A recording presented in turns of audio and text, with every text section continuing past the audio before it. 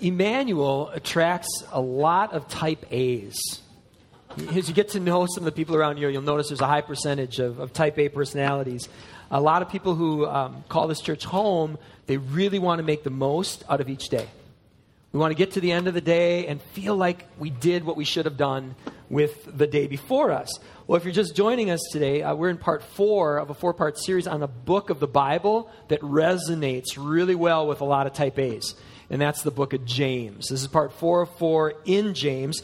The book of James opens like this. James 1:1 says, James, a servant of God and of the Lord Jesus Christ. And right from there, without pushing the clutch, he launches right into, here's what this looks like. And he provides all this fluff-free content, which type A's just love, right? Let's just talk about what does it mean to actually live this out. Well, if you're a type A and you're reading through James, you may have the experience that I've had over the years when I get to one particular section that doesn't seem to fit with the other parts of James. It seems to be almost using a different kind of feel or focus. And here's the passage. Let's take a look at it. And then what we're going to do is come back to it after we talk about the context a little bit. So here's the passage that to me has always felt a little out of place for James. Come now, he says. This is in chapter 4, starting with verse 13. Come now, you who say, today or tomorrow we'll go into such and such a town and spend a year there and trade and make a profit. Yet you don't know what tomorrow is going to bring. Instead, you ought to say, if the Lord wills, we'll live and do this or that. So this passage has perplexed me over the last couple of years because if you're going to be serious about making the most of each day, if you're going to live with the kind of intentionality that James points us to, it just kind of seems counterintuitive to say, well, if the Lord wills it. There's a question that I want to encourage you to write down in your notes. If you're a note taker, there's a green insert. And I encourage you to write this question down. Why would James give a directive that, at least on the surface, to me, seems so passive? Why not just say, make the most of each day, make your plans, boom, boom, boom, boom, boom, consecrate them to God and go? Well, if we had more time this morning, we'd press into this tension more. But I'm creating some time here in this message for a little skit. We've had the kids in here with us for James, and one of the things we want to do today is make it a little fun for you. So in a couple minutes, we're going to have a skit. So instead of living in the tension as normally we would a little while longer, let's just do something James-esque. Let's just cut right to the point. How about that? Here's the point. What James says is not passive at all in context. What James says, it's not passive at all. Not if, again, we take what he said in context. James is not advocating that we just kind of flitter and float through life. Oh, whatever God wills. Just be carried by the wind there.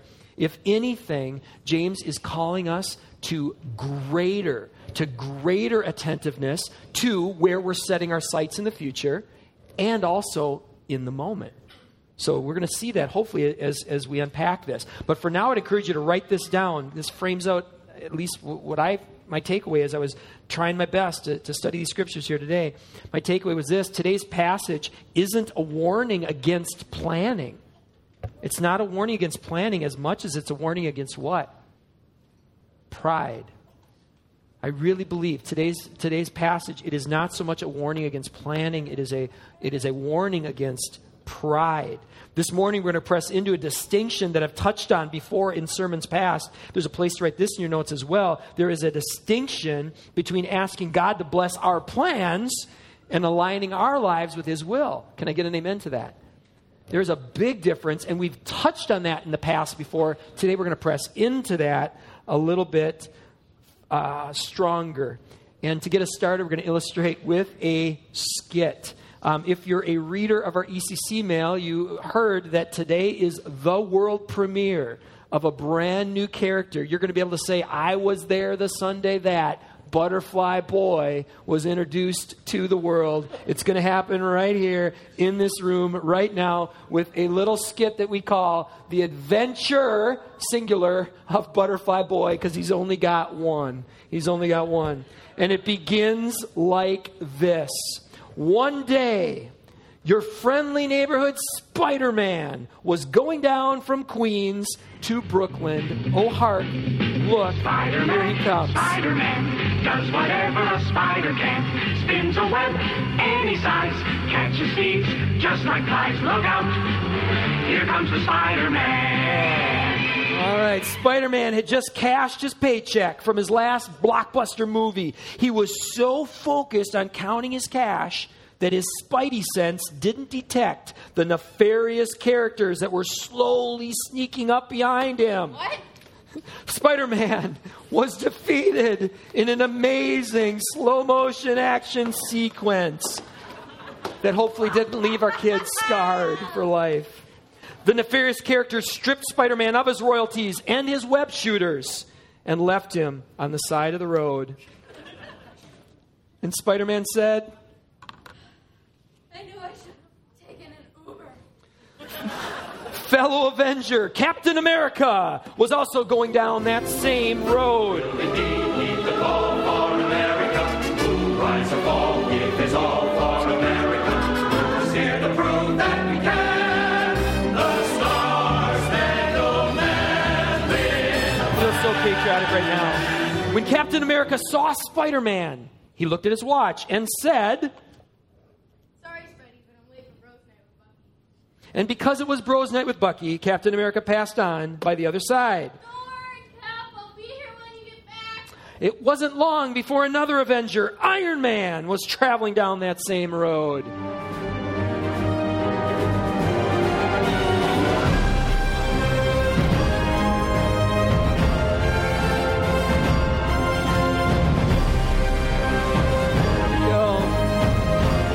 When Iron Man came to the place where Spider-Man lay, he looked at Spider-Man and said, You should have listened to what I said about letting us real Avengers take on the bad guys. and he too passed on by the other side.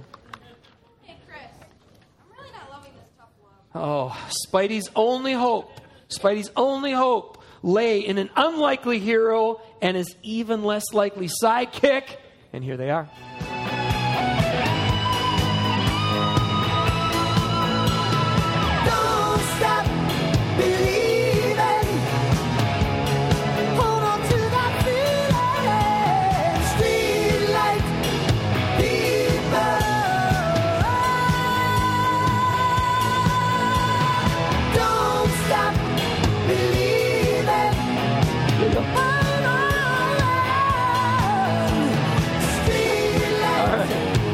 Introducing Butterfly Boy and his faithful sidekick, Caterpillar Kid. Butterfly Boy? Where are you? Follow the sound of my voice, Candy Cane. This is kind of hard to hear in this costume. Not this And to see and breathe.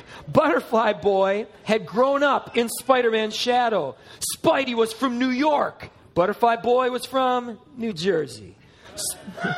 Yeah, where's Dan when you need him, right? Spidey had a tech-infused supersuit designed by Stark Enterprises.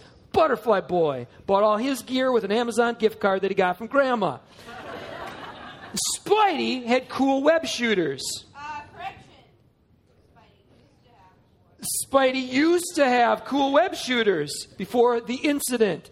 Butterfly Boy had 2 syringes filled with milkweed sap tucked into his sweatbands. Spidey had a starring role in a mega blockbuster movie. Butterfly Boy had a YouTube channel with 3 subscribers. But Butterfly Boy was now on his way to an appointment with WMGM TV Channel 40. The 205 kilowatt powerhouse based in Wildwood, New Jersey, was considering Butterfly Boy for a role as an extra in a Comic-Con documentary. It's my first big break. But when Butterfly Boy saw Spider-Man on the side of the road, Butterfly Boy had compassion. Knowing it would cost him his 1.5 seconds of fame, Butterfly Boy went to Spider-Man, poured milkweed sap on his wounds. I guess lots of sap. Butterfly Boy revived his faithful sidekick and loaded Spidey on her back, and then brought Spidey to the nearest inn. And here come the innkeepers now. When Butterfly Boy saw the innkeepers, he said to the innkeepers, Why are you dressed like Bible characters? Why aren't you dressed like Bible characters? Skin is based on the Bible. Very loosely, yes. That sounds good old school, kid. What's it, spandex? Unless you want to be on the receiving end of my fearsome pillar punch. Cool it, Katie Kay. We got it, boss. all of a sudden, Butterfly Boy saw his signal on the horizon. It's my mom. I mean, my people need me. There's no reason why my mom would call me. I don't live in a basement. It's not a tent. Anyway, my work here is done. No, it isn't. Who's going to pay for all of this? Well, my secret identity is I'm Mike from the Milkweed Sap Smoothie Emporium. Business has been rather slow, but eventually I'll make up enough money to pay for all of this. And with that, Butterfly Boy and his faithful sidekick flew off and kind of hopped off to a thunderous applause from the congregation. Hold on to that feeling. Streetlight people. Don't stop. You can say you were there for what it's worth, the day that Butterfly Boy was introduced to the world. Well, Jesus once told a story kind of like that about a guy who was going down a road and was jumped and people who passed him by. And before he told that story, there was a reason. He told that story because someone came up to test him. Someone who wanted to test Jesus came up, and Mr. Tester said to Jesus, "What must I do to inherit eternal life?" And Jesus flipped the question back on Mr. Tester and said, "What do the scriptures say?" Well, the story that Jesus told was meant to serve an illustration of this is what faith looks like lived out. This is what it looks like if you want to honor God. It may be so bold as to say that Captain America has no business asking God to bless Bros Night with Bucky if he can't pause to help Spider-Man along the way. Sometimes honoring God requires us to change our plans. And there's a place to write that down in your notes. None of us know enough to plan every step of our daily walk with God in advance. Isn't that true? And there are times where we need to hit pause, and there's times where we need to adjust in light of the realities that come in front of us. And there are times where we should be planning also. May I present to you that James is not anti-planning. James took his cues from the Holy Scriptures and from the teachings of Jesus.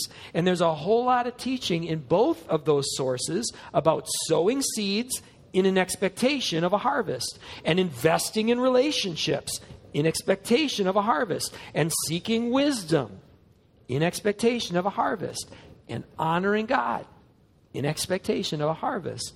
James uses that language himself in chapter 3, verse 18, where he says, "A harvest of righteousness is sown in peace by those who make peace."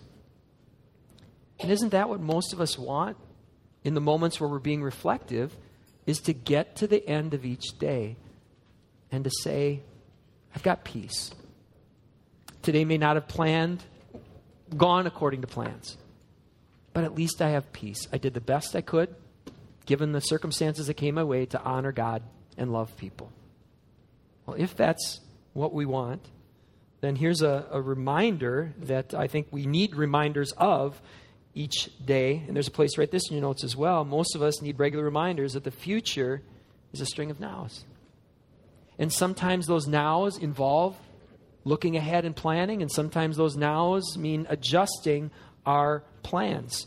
Today, our family is heading north. In fact, very soon, we're heading north for a planned vacation, heading up to Grandview Resort near Brainerd, and we're really looking forward to it.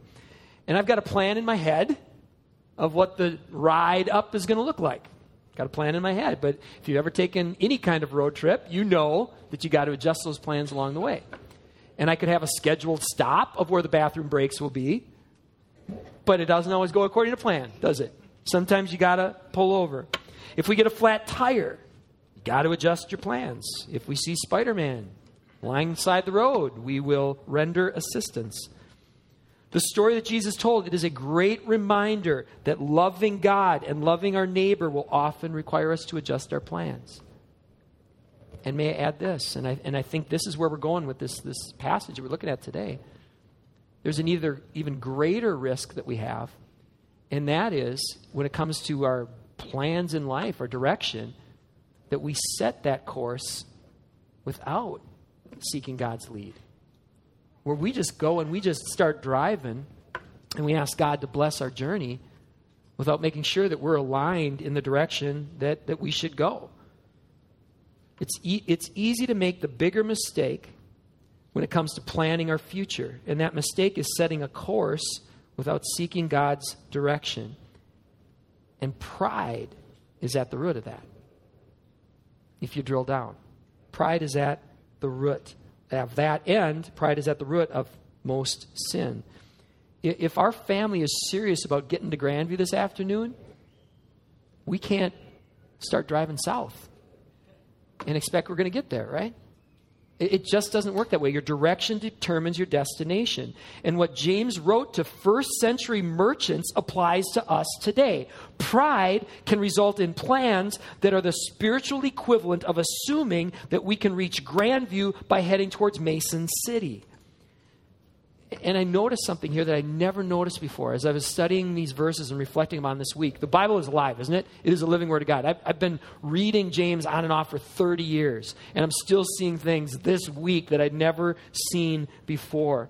And one of the things I noticed is in the past, James always felt really choppy to me.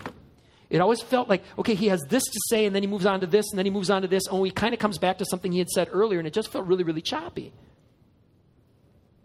And I noticed for the first time that starting midway in chapter 3 and going all the way to the end of chapter 4, where our passage is embedded, there's a theme that runs all the way through that, and it ties it all together.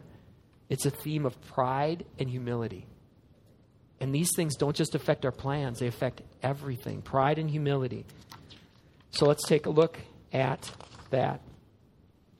In the short time we have, let's look quickly at some of the context surrounding the passage that we opened with. And let's begin with James chapter 3, verse 13. So I want to encourage you, if you have your Bibles now, let's open up to this. And one of the reasons that I encourage you to bring your Bibles each week, a hard copy version, is there's so many advantages to electronic versions. But one of the things that they don't do well is being able to open up and see how the pieces all fit together. And it's really interesting sometimes in certain teachings to see how they all fit together. And that's one of the things that hopefully you can see. I'll do the best I can to pull some of that stuff out here today. So let's start here. James 3:13. Oh, I also want to let you know, too, if you don't have a Bible, we'd love to give you one free today. Each and every week we keep a stack of them. At the table, they're there for you. Please take one home as a free gift. All right, here we go. James 3:13. Who is wise and understanding among you? By his good conduct, let him show his works in the what? What does it say? Meekness of wisdom. Isn't that an incredible phrase? We could spend an hour on that phrase, meekness of wisdom. Because isn't there a meekness to wise people? If you are in a room and you want to eventually find out who's the wisest person, you can start by eliminating the loudest. Isn't that true? The wisest people in the room are rarely the loudest people in the room. Because they've learned over the years that wisdom, one of the fast tracks to wisdom is humility.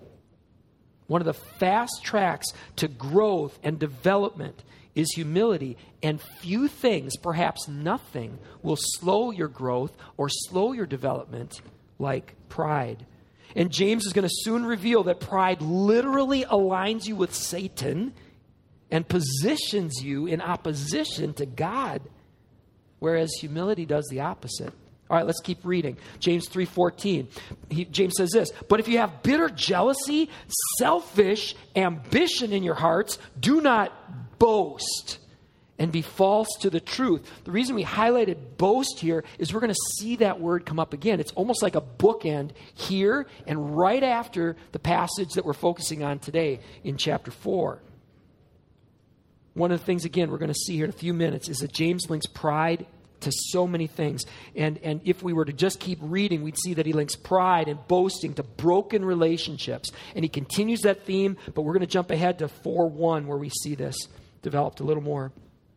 What causes quarrels and fights among you? Is it not this, that your passions are at war within you? Now, if you're reading this in English, you might be thinking, what is he saying? Passion is wrong? No. People in the Bible were passionate. James was passionate. Paul was passionate. Jesus was passionate. What they're talking about here is translated from the Greek word hedone. And I would put the English transliteration up on the screen because does that look like a word maybe you've heard of before? Hedonism, hedon, that's where the word comes from. Because this is describing a very specific kind of passion, a selfish kind of passion. A passion that is focused in on a self-centered desire for power or pleasure or control or something like that. It's again where the English word hedonism is derived from. And here's one of the problems with those kind of hedones. They can lead us on detours. Following a self-centered passion or desire can start to get you slowly turned around and off track. And boundaries start getting really gray really quick. And you can get turned around to the point where you're heading south, God is calling you north, and then we have the audacity to pray, God, please bless this relationship. Please bless this endeavor. Please bless my journey. Came across a great quote when I was preparing for the series. It says this, nothing muffles conviction as effectively as what? Can I get an amen? Nothing muffles conviction as effectively as entitlement. Pride blindly proclaims, God owes me. Humility accurately recognizes, we owe God. Well, in chapters 3 and 4, James, through the inspiration of the Holy Spirit, brilliantly weaves in another theme that he started earlier. So not only is there this pride, humility theme that's going on in 3 and 4, he picks back up on a theme that he had started in chapter 2. In chapter 2, James describes how Abraham was faithful to God and was called God's friend. God said to Abraham, follow me. Abraham trusted God with his future, which was comprised by a whole lot of hard nows. And God credited faith to Abraham as righteousness. And so now that had already been established. Well, in 3 and 4, as James starts talking about pride, he makes this contrast. And in contrast to faithful Abraham, who was called God's friend as he trusted God with his future, you've got now a contrast with those who pridefully plot their own course. And they are compared to other Old Testament characters who the Old Testament prophets called out. And they called them out as unfaithful. Using even stronger language than that, let's pick up with chapter 4, verse 2. You desire what you don't have, so you murder. You covet and cannot obtain, so you fight and quarrel. You do not have because you do not ask. You ask and do not receive because you ask wrongly to spend it on your hedones. You adulterous people. Do you not know that friendship with the world is enmity with God? Therefore, whoever wishes to be a friend of the world makes himself, herself, an enemy of God. Now, again, I wish we had more time because this is so loaded. So loaded. James is consciously connecting this teaching right now to this audience to the Old Testament. And he's specifically not only doing it to the Old Testament, he's specifically doing it to the Ten Commandments. This is Ten Commandments language. And he's not only doing that, he's basically making this point that everything hinges on getting the first commandment right, which is to put God first. And what does pride do? Who does pride put first? Us. This is inspired literature. Pride affects everything else because it violates the commandment that affects everything else. Picking up with verse 3, God opposes the proud. He gives grace to the humble. Submit yourselves, therefore, to God. Resist the devil, and he will flee from you. Draw near to God, and he will draw near to you. Cleanse your hearts, you sinners, and purify your hearts, you double-minded. Humble yourselves before the Lord, and he will exalt you. Do not speak evil against one another, brothers. Confession time. I used to read passages like this. I'm like, okay, look at all these good things. God opposes the proud, gives grace to the humble. Check. That's a good little fortune cookie right there. Submit yourselves to God. Okay, that's kind of related to that first one. That's good. Oh, here's a new teaching. Resist the devil and he'll flee from you. I don't think it's a new topic. In fact, one of the things I think we should circle back to sometime is the relationship between spiritual warfare and pride and humility. Embedded in these words, these words here, is another thing I'd never noticed before. And that's the connection between humility and spiritual warfare. And I want to encourage you to go back and read this section on your own with this and start earlier and start to see how that theme comes together. And it's almost like it comes to a head here. That by being humble, you're resisting the devil. By letting go of your pride, you're submitting to God. Spiritual warfare 101 is to walk in humility. Because if the devil can sow seeds of pride in our lives, according to James, we're at war with God. Because he opposes who? The proud. God opposes the proud. Again, we should circle back to this someday. Okay, so pride. If we were to have read the whole thing, word for word and dug in, we'd have seen James made a strong case here. It undermines everything. The Christianity can be summed up: love God, love others. It destroys all that. That's what pride does. And that's the context then that leads us into the passage that we started with. Come now, those who say, today or tomorrow we'll go do such and such a town, spend a year there, trade and make a profit. Yet you don't know what tomorrow will bring. What is your life? You're a mist that appears a little while and then vanishes. Instead, you ought to say, if the Lord wills, we will live and do this or that. I'm seeing that as so much less passage and more as a decision that a person makes. I want to seek God's will as best as I can discern it. I'm fixing my eyes. If the Lord wills, that's where I'm going. As it is, you boast in your arrogance. All such boasting is evil. So whoever knows the right thing to do and fails to do it, for him, for her, it's sin. Now, I asked the team to bold those words in yellow, because what you see right there is James knew his scriptures, and what that is, it's a mashup of the Old Testament and the words of Jesus. It's Psalm 39, it's Matthew 6:34, because the Old Testament was fulfilled in Christ, right? And James knew both of these things. And so this point here that we see, you don't know what tomorrow will bring. What is your life? That is truth that was spoken through the prophets. That is truth that was spoken through Jesus. We don't know what tomorrow will bring. And one wrong click can change everything. And one visit to the doctor can change everything. And one distracted driver can change everything. And one lapse in judgment can change everything. Life is short. And none of us can be guaranteed what tomorrow will bring. So, don't we want to live each moment well? That we can be as prepared as we can for those moments. And we don't miss opportunities. As James does throughout his letter, James doesn't pull any punches as he brings this section to a close here. He doesn't pull any punches at all. He says this. He says, if you know the right thing to do, and you don't do it, what does he call that? He calls it sin. Is the right thing to say, God, my future is yours. And to do the best we can to try to seek what that means and align ourselves with it. To not do that is what? To just go through life saying, I'm going to do this such and such a thing in such and such a place without trying to seek God's will. James says that's sin.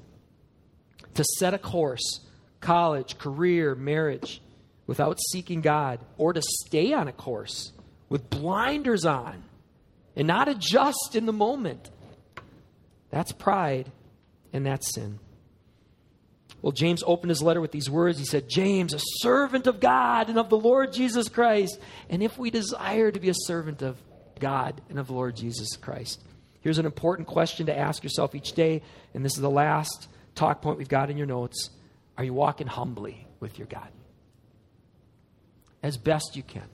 Are you saying, God, I want to trust you with my life. I want to trust what you say. I want to do the best I can to follow and honor you.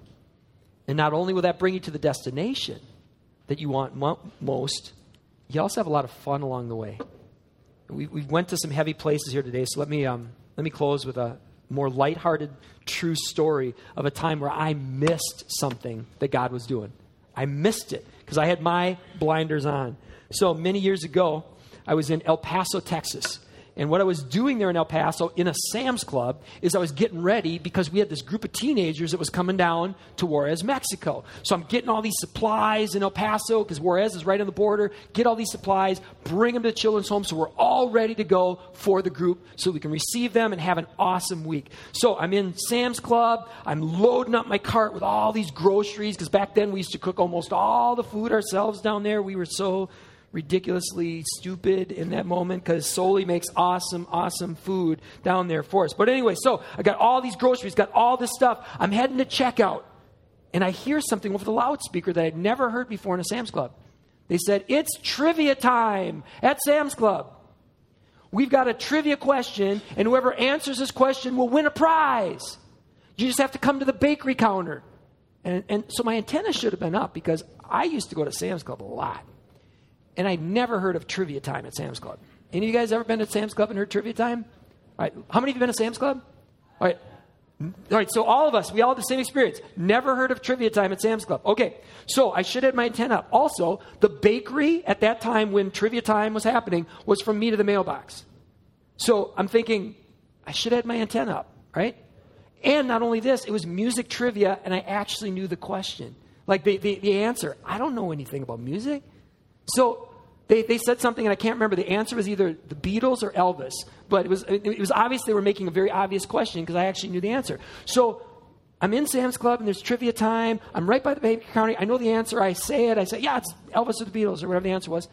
And they go, you win. I'm like, great. You win this gigantic birthday cake. I mean, it was graduation size, 40 or 50 people, sheet cake, massive birthday cake. And I'm like, you're trying to unload this birthday cake. I know exactly what you're doing. And that's why the question was so easy. Now I don't feel so prideful anymore, like I know anything. And I'm like, we got this group coming. What am I going to do with the birthday cake? So I leave the birthday cake behind, and because I've got a mission. I got to do the Lord's will here. And so I'm taking my cart, check out with all the groceries, unpacking them all. And Keith and Rhonda Mermel can fact check me on this story because their daughter, Katie, was one of the teenagers on that trip. Katie comes down, and I find out it's Katie's sweet 16 birthday during that trip. And there was a cake sitting in Sam's Club because I was too busy doing the Lord's work to listen to the still small voice of the Holy Spirit and get this cake and a great story to Katie. Life is a lot more fun when we are in tune with the things that God's setting up, isn't it? And life is so much more rewarding when we give our big picture futures to Him. So let's pray, let's seal that, and then let's pray for this time that we have ahead. Father, thank you that you give grace to the humble. And even, boy, you are in all things because you humble the proud and then you give grace to the humble. It's all you. It's all you. So, Lord, forgive us all for the times when we act out of our own pride and we miss the things that you want to do. But thank you, God, for your grace and your love, where you continue to invite us into your story and make us players in that. Father, we pray even for today, whether we're going down to the dog days or we're going up to vacation, whatever, Father, we pray that you would open our eyes even today. Help us to apply this truth right here, right now, that we don't just blindly go through everything, but we're aware and alert to what it is that you might have for us this day. We pray in Jesus' name, amen.